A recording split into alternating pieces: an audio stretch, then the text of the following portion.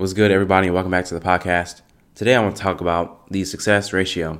I've been very, very curious about what is the optimal ratio of positive and negative emotions or experiences about something I'm trying to accomplish, aka success.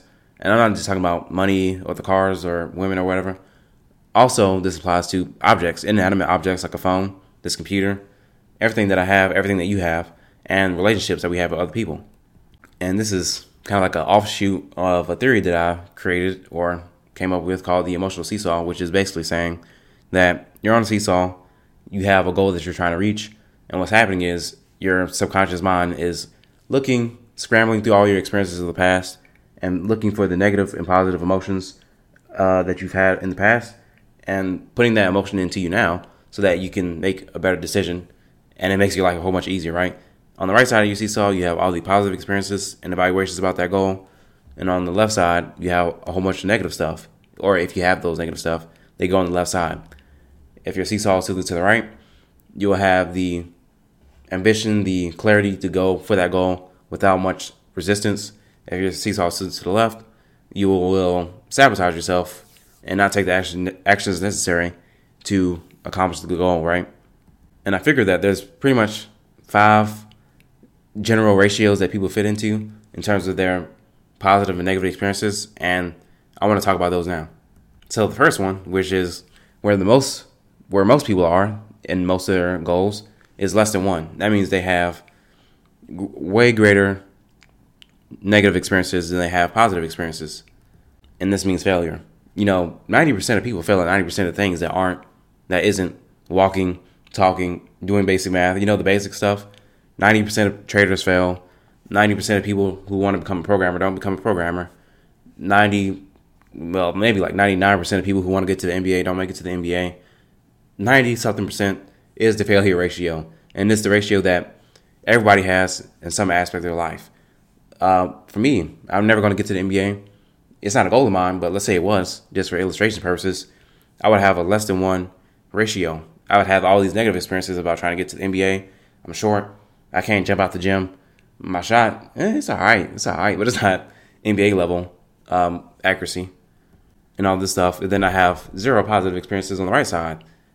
Then because I haven't made a basketball team, I haven't played AAU, I play pickup basketball, and that's like very low stakes, doesn't matter type of stuff.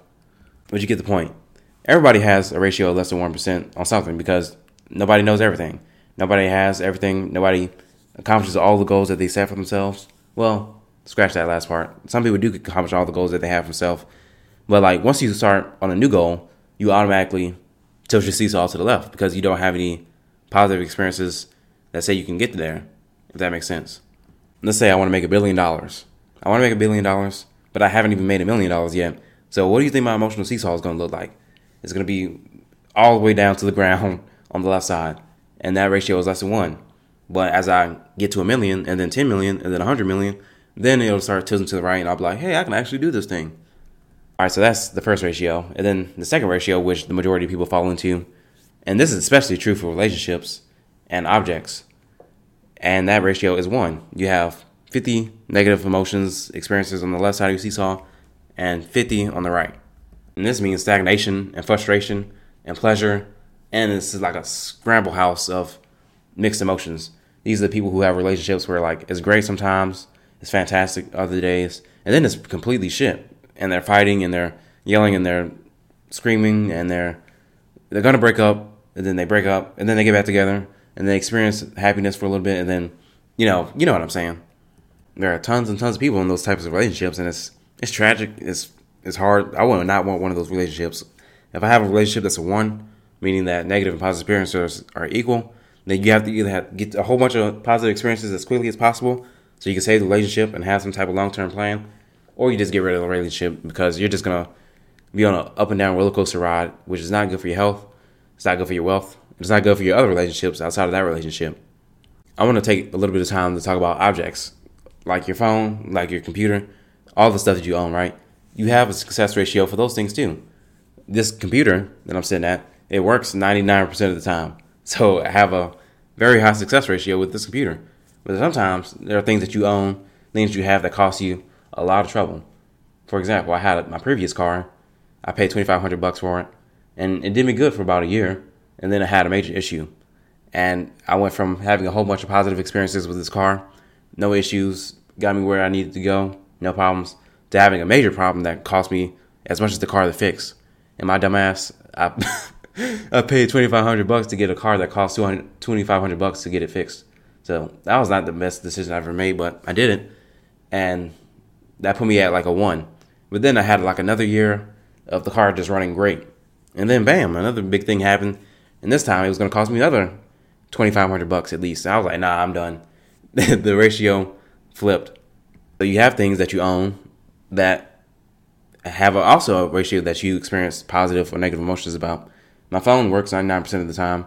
It does me good. It's not the best, fanciest phone. It's about 5 years old. I'm not one of those persons that are going to upgrade their phone every year, but the battery is starting to fade. So the ratio is slowly tilting to the left. And once that happens, I have to get a new phone. So that's what I wanted to say about objects, just in case it wasn't clear. But let's move on to the next ratio, which is like a 3. You have 3 positive experiences and emotions, and then you have 1 bad experience or emotions, right? You'll take action to get to the goal. You have a good relationship with this object or this person, and it's going good. It's going good. And this is like where you want to be. You want to be at least a 3. And once you're at a 3, you have consistent success, you have consistent progress, you have consistent happiness, fulfillment, success, whatever that is that you're looking for with that object or that person or that goal. But you start really taking off once you get to 5. You're at 5 to 1, 5 experiences, evaluations that are positive, and then 1 that is negative. Once you're there, you look like you're flying to other people. And it looks like you're flying to yourself. It's like you look back at who you were a year ago and you're like, damn, like I cannot believe I was that guy just a year ago. I can't believe I thought that this goal was super high, but I actually accomplished double that or triple that. Or I thought this relationship was going to go like this, but it's actually like 10 times better than that. And then there's the next ratio, which I don't know how many people are in this, but it's definitely not more than 5% of the population. That's like the 7 to 1 population. The 7 to 1 ratio, where you have 7 positive experiences and evaluations and emotions about this thing that you're trying to accomplish, or this object that you have, or this relationship that you have, and 1 negative experience. These are the people who are just freaking killing it. They're killing it in the relationships. None of their stuff is breaking down. All their external goals are being hit and more, a lot more than they ever thought. They're like flying. You look at these people and you're like, what am I doing with my life? Am I even progressing? No, I don't recommend comparing yourself to those people. You can admire them and try to become a 7 to 1 ratio type of person. But I wouldn't say look at their external reality and compare it to yours. Because your external reality is a reflection of your internal reality. And your internal reality needs to change if you want your external reality to change. To admire the virtues that got them to a 7 to 1 ratio and try to implement those. But yeah, once you're at 7 to 1, you're flying around, you're on the jetpack, and everybody else is like on a bike. And my life is amazing. I cannot imagine what that's like.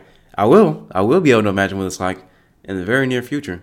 I would say I'm at a 3 to 1, maybe 5 to 1 in some things. But yeah, please get as many positive experiences as possible and evaluations as possible so that you can get to at least a 3. Once you're at a 3, you won't get sabotaged. You'll have consistent success. You'll have objects that are treating you well. You have relationships that are treating you well. And you will make progress. Anything less than 3, if you're at a 1, you're going to stagnate and go up and down and kind of stay in the same spot. If you're less than 1, you're going backwards. You're going backwards and life is going to suck. I think life is going to suck at a 1 too. Life is going to suck if your life is a roller coaster and you're just happy and then angry and then excited and then distraught. Yeah, that's all I got to say, man. This is kind of ranty. Aren't all the podcasts kind of ranty? But yeah, that's all I got to say, and I'll see you in the next one. Peace out.